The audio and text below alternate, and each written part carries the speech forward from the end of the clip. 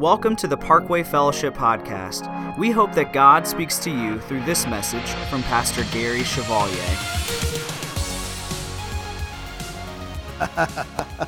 Well, hey, good morning, everyone. Hey, all right, you are awake. Happy daylight savings to you. As Pastor Mike said, it is early, but listen, I want to let you know, we brewed extra coffee for you today. So if you, in the middle of this message, find the need to get up and go get another cup of coffee, hey, listen, no judgment here. All right, I just ask you do the courteous thing and bring me a cup too, okay? So today we're kicking off this brand new series called Seriously, Exploring the Oxymorons of Christianity. Now, you've heard the term oxymoron before, right? Okay, so no, it is not the annoying guy who sells OxyClean on TV. All right? And it's not even a reference to someone who is really dumb. Like, he's not just a moron, he's an oxymoron. It's not that. Okay, actually, oxymoron isn't even an insult at all. Okay, Webster's says this about an oxymoron. It's really basically two contrasting words or ideas, opposites, that are put together to form one single cohesive thought, right? So here are some ones that maybe you've heard before. Perhaps you've heard the oxymoron icy hot. Right? Icy and hot, they don't really seem to go together, but if you've ever put that stuff on your body, you know what it's talking about, right? Okay, or what about this? Awfully good. If something is awfully good. Or I've heard some of our military veterans say, you want to hear an oxymoron? How about military intelligence? And I'm teaching my youngest daughter to drive right now, and we've learned the definition of a rolling stop. Right? Oxymorons are all around us. Sometimes you hear it and it makes sense and you're like, oh yeah, I got that. And sometimes an oxymoron just kind of makes you scratch your head and you're like, what? Because you don't really get it without experiencing it.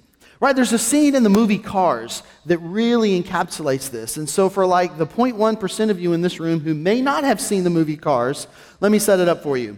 Doc Hudson is an old school retired race car and he is given some advice to this young hotshot race car called Lightning McQueen. Let's see what happens. He asked me if he could come down here. All he's trying to do is make that there turn. Ah, great. Perfect turns on every track I've ever raced on.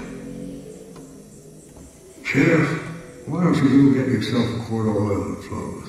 I'll keep an eye on it. Well, thanks, Doc. I've been feeling a quart low.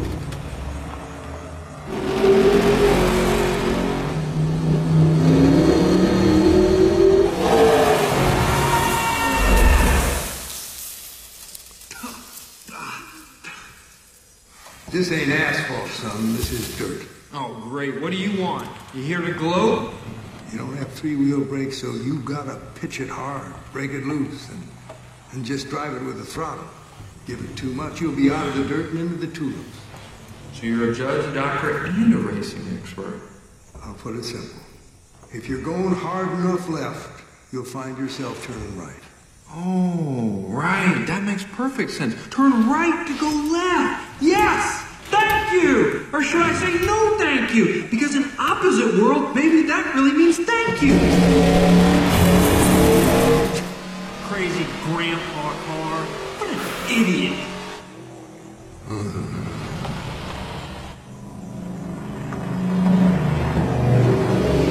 Turn right to go left. Oh.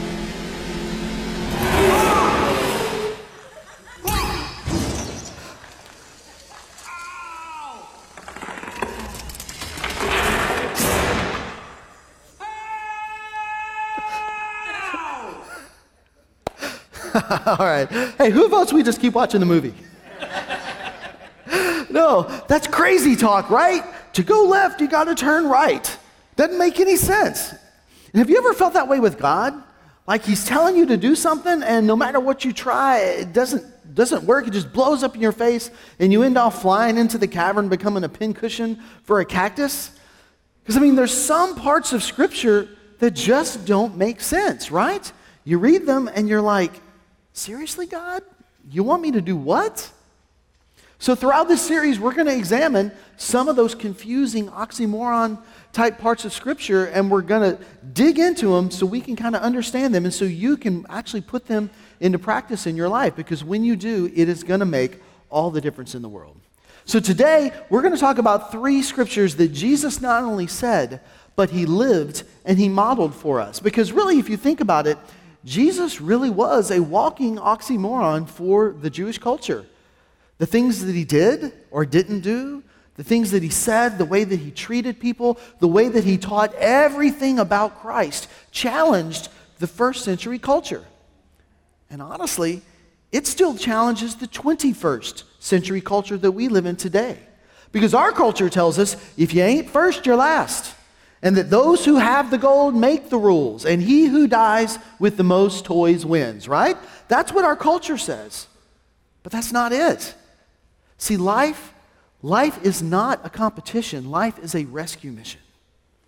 That's why Jesus came to earth. That's why he lived the way he lived, to teach us to live a life that is countercultural and focused on others. Because I'm here to tell you, when you live focused on others, people see that, and it makes them scratch their heads.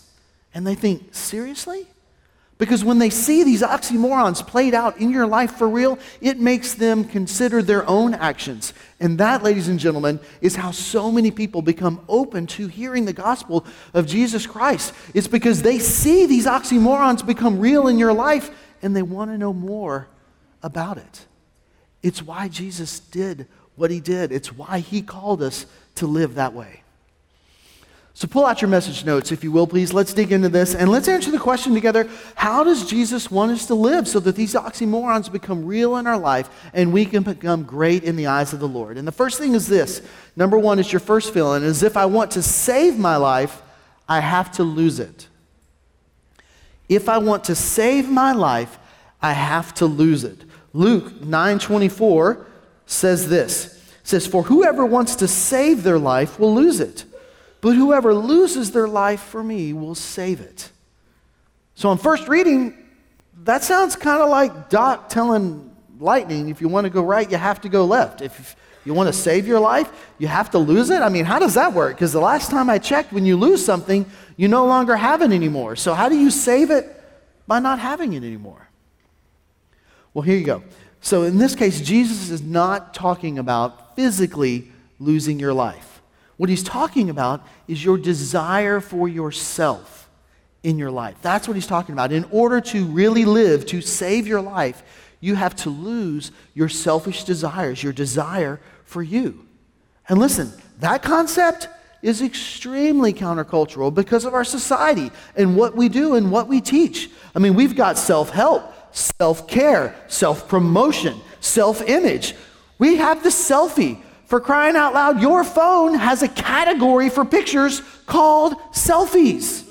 How did that happen? I didn't even do it on purpose. It was just there one day. The desire for self in our society is rampant. And if you think about it, what's the quickest way to promote yourself? It's to degrade others. It's addition by subtraction. It's if I make them look worse, I appear better. And so that's what we've learned to do. I mean, think about politics. I hate election season. Like, I'm so glad I have a DVR so I can just skip past all that junk on TV, because all it is negative, negative, negative, negative. And speaking of TV, think for a minute about the TV shows or the movies that you watch. How often is the laughter generated from the negative and putting someone down, making a joke at someone else's expense? Take a step back and think about that. You're just going to find out it's going to be more than you think. Or have you been on social media recently? What percentage of social media would you say is people putting other people down to make themselves and their opinions look better? And more pointedly, how much of your social media is putting others down to make yourself or your opinions look better? And listen, I get it. It is a natural response. It's a natural desire that when you feel attacked or when someone says something about a belief that you have that you hold dear, you want to seek to set the record straight. You want to step up and say, no, that's not true. And I get that. But listen, when you take that step to set the record straight and prove how right you are, at that the point, that's when you're trying to save your life. You're trying to save yourself. And what does Scripture say? What does Jesus say in this? Look back at Luke 9:24. He says, but whoever will lose your life for me, take your pen and circle for me.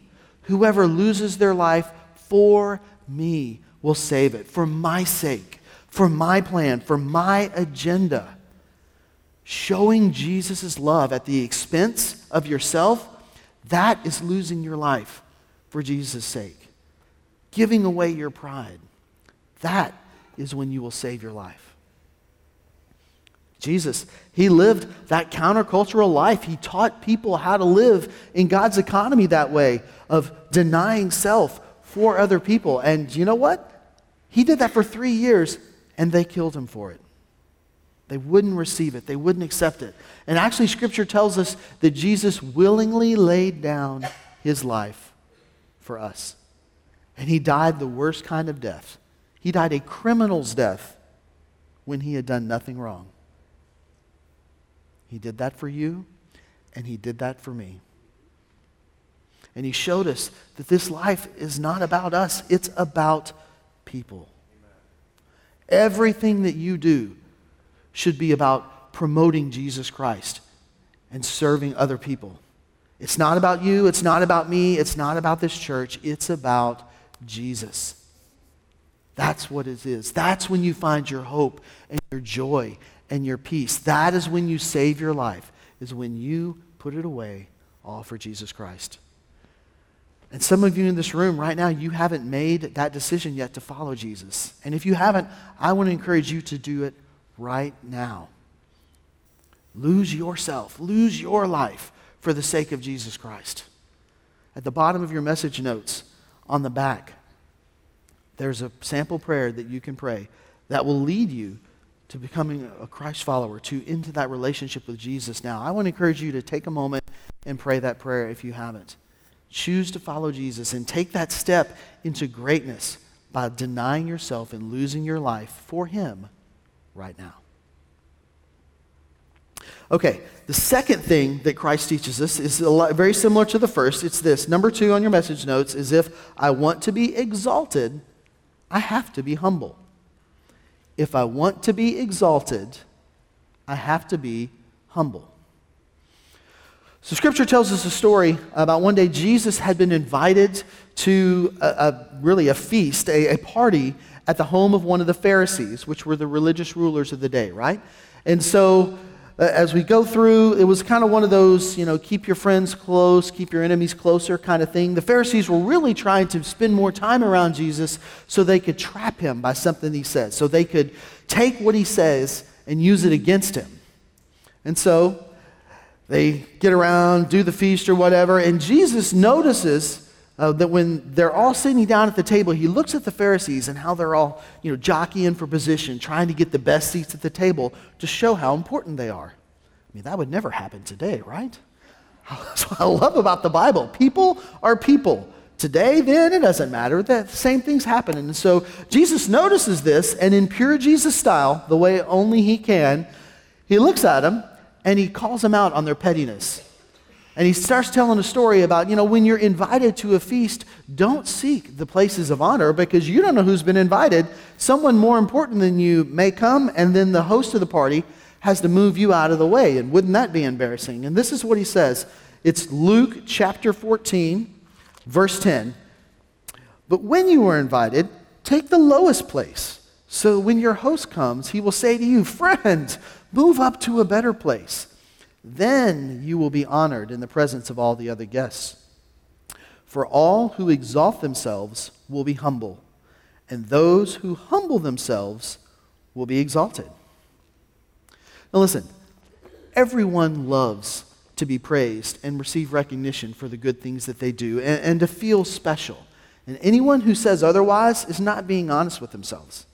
Now listen, not everybody wants the spotlight. Not everybody wants to be, stood up in front of thousands of people. But deep down, everyone loves to receive praise for who they are and what they do. It's natural. So this concept of choosing the lowest seat is really countercultural. It's not who we are. Finding that lesser position, deferring to someone else, it's not natural. But then again, remember, Jesus was a walking oxymoron, and he showed us that's how we're supposed to do it.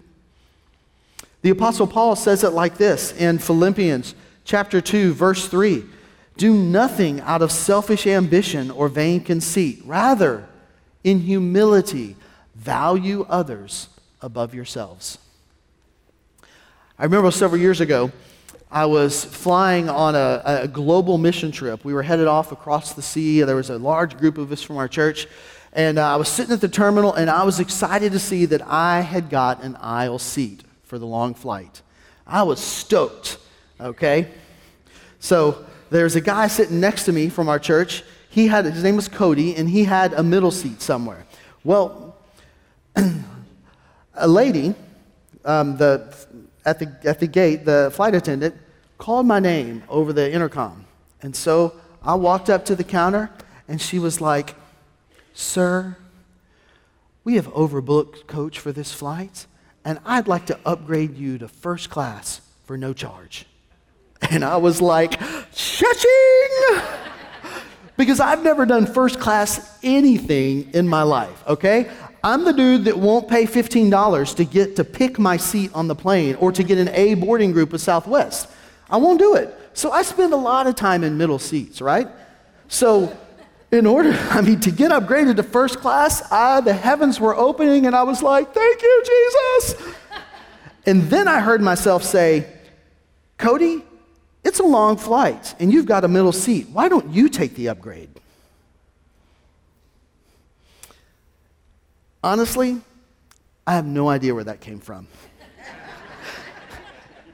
It just came out. Cody had wandered up to the counter with me for whatever reason, and I saw him, and it just happened.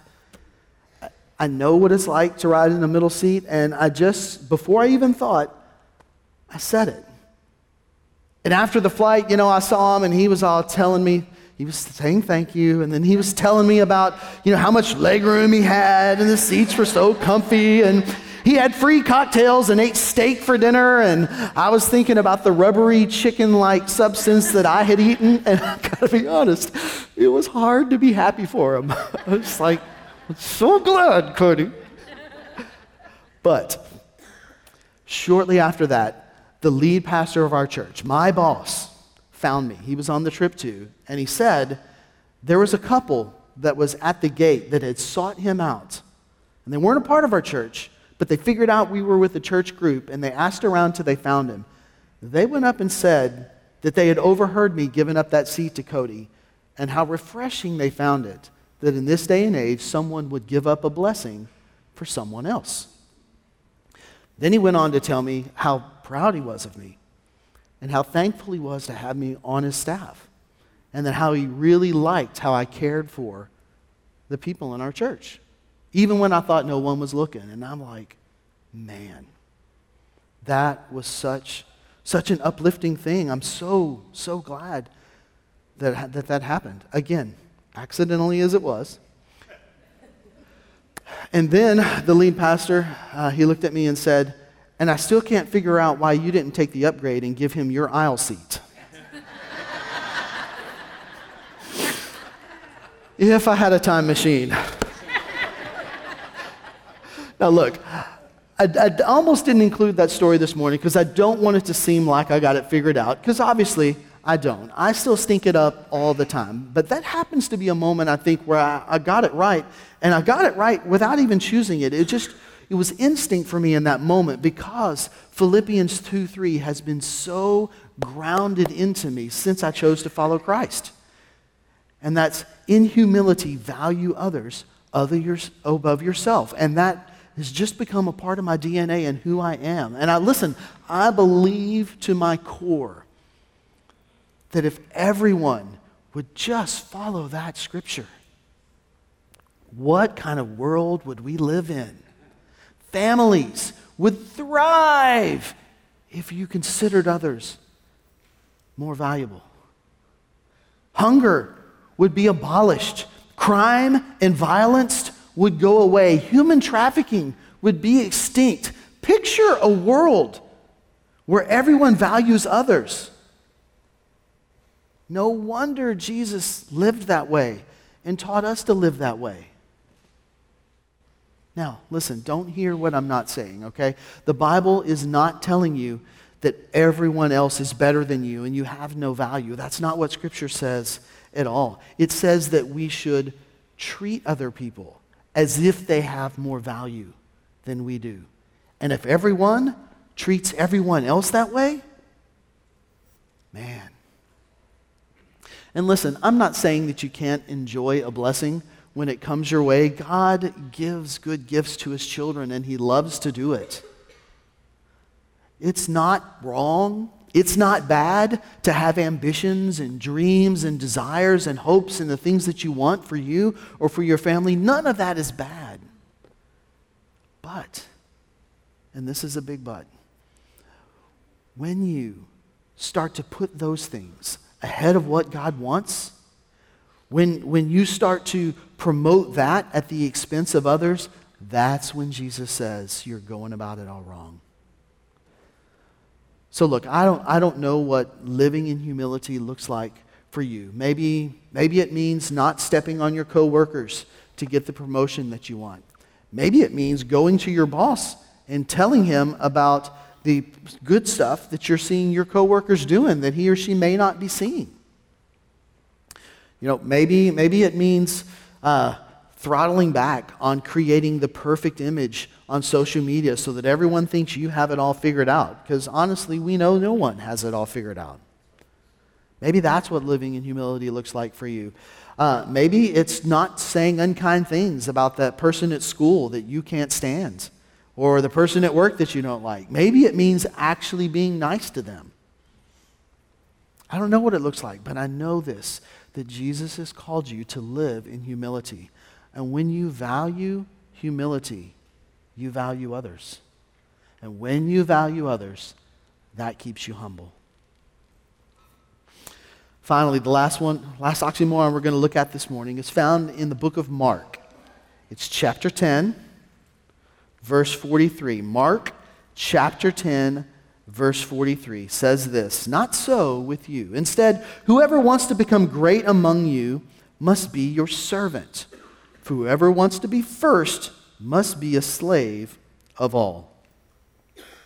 Now, I'm pretty sure serving others is not going to make the BuzzFeed top 10 list of ways to be great. All right? But it's not about your bank account to be great. It's not about how many followers you have to be great. Jesus tells us if we want to be great, we have to serve others. Like an indentured servant, like service as a lifestyle, service without recognition. Be the slave of all in some translations. I like to call that living outside of yourself. Because when you step out of the desire for self and you go beyond the boundary of everything I do is for me, everything I do becomes for others and for Christ, that is living outside yourself. What does that look like? I don't know. Maybe it means helping a single parent out with transportation for their kid or children. Maybe it means helping single moms or widows with things around their house that need to be done, or running to the grocery store or something like that. Maybe it means serving somewhere, like in our kids ministry coming up at Easter, or maybe it means serving on Wednesday nights in Brookshire. Maybe it means going on a mission trip, like our missions team that's in Nicaragua this week. They gave up their spring break to go to Nicaragua to drill a water well for people who don't have clean water, just so they can tell them about Jesus. That's living outside yourself. I mean, there's innumerable ways that you can do it. I don't know what it looks like for you, but Jesus said to do it. So find out what it is for you and serve other people. All right, let's wrap up this morning with one final scripture. It's found in Luke. It's 9:23. It says this, "Then he," this is talking about Jesus, "then he said to them all, 'Whoever wants to be my disciple must deny themselves and take up their cross daily and follow me.'" Now take your pen real quick and underline "deny themselves," underline "take up their cross daily," and then underline "follow me." Those three statements encapsulate this message. Deny self. That's from the Luke 14:10 through 11. It means this. Deny self is to value others through humble living. The next one, take up your cross. It really equals this, to lose your life for me. That's Luke 9:24 that we talked about. And finally, follow Jesus is be a servant of all. Be a servant of all. It's fun to note when Jesus said, "Follow me," in that verse in Luke 9:23, that's the same "follow me" that he told the disciples when he was calling them away from their fishing boats and their fishing nets and said, "Hey, come follow me and I'll make you fishers of men." Jesus was calling them to serve. You know, there's someone in this church I know who really exemplifies this verse. She actually was a part of this church at the beginning, 15 years ago, and she's been a part of it all the way through. She never chose a spot that puts her up front. She never really has chosen to serve in a way that gives her praise. And actually, the place she serves, you don't get noticed when you do it right. You only get noticed if you do it wrong. Her name is Marcella Fife. For the last 15 years, she has served every week in the worship and media ministry, running the screens and slides and the song lyrics. She started off when the church started in Cinco Ranch High School, and she opened this facility, and then when the church launched the North Campus, she went with the North Campus and helped launch the North Campus as well. She served there faithfully for 15 years. And honestly, it was comical talking to the guys who have been here that long because they were trying to figure out how many times she's missed a Sunday. And between them, they could only come up with 4. Only 4 Sundays that she's missed in the last 15 years. And that includes both times that her house flooded, with Hurricane Harvey last year and the tax day flood the year before. 4 Sundays. Telling you, ladies and gentlemen, that is a picture of someone who has taken up a life of service without recognition. So listen, Marcella is not here. She's not in this service. As a matter of fact, she's over at the North Campus serving this morning, but this is going to find its way online, and I'm going to make sure that she sees it. So I want to ask you guys, in Marcella's honor, will you please for a moment stand and let's give her some recognition for all that she has done.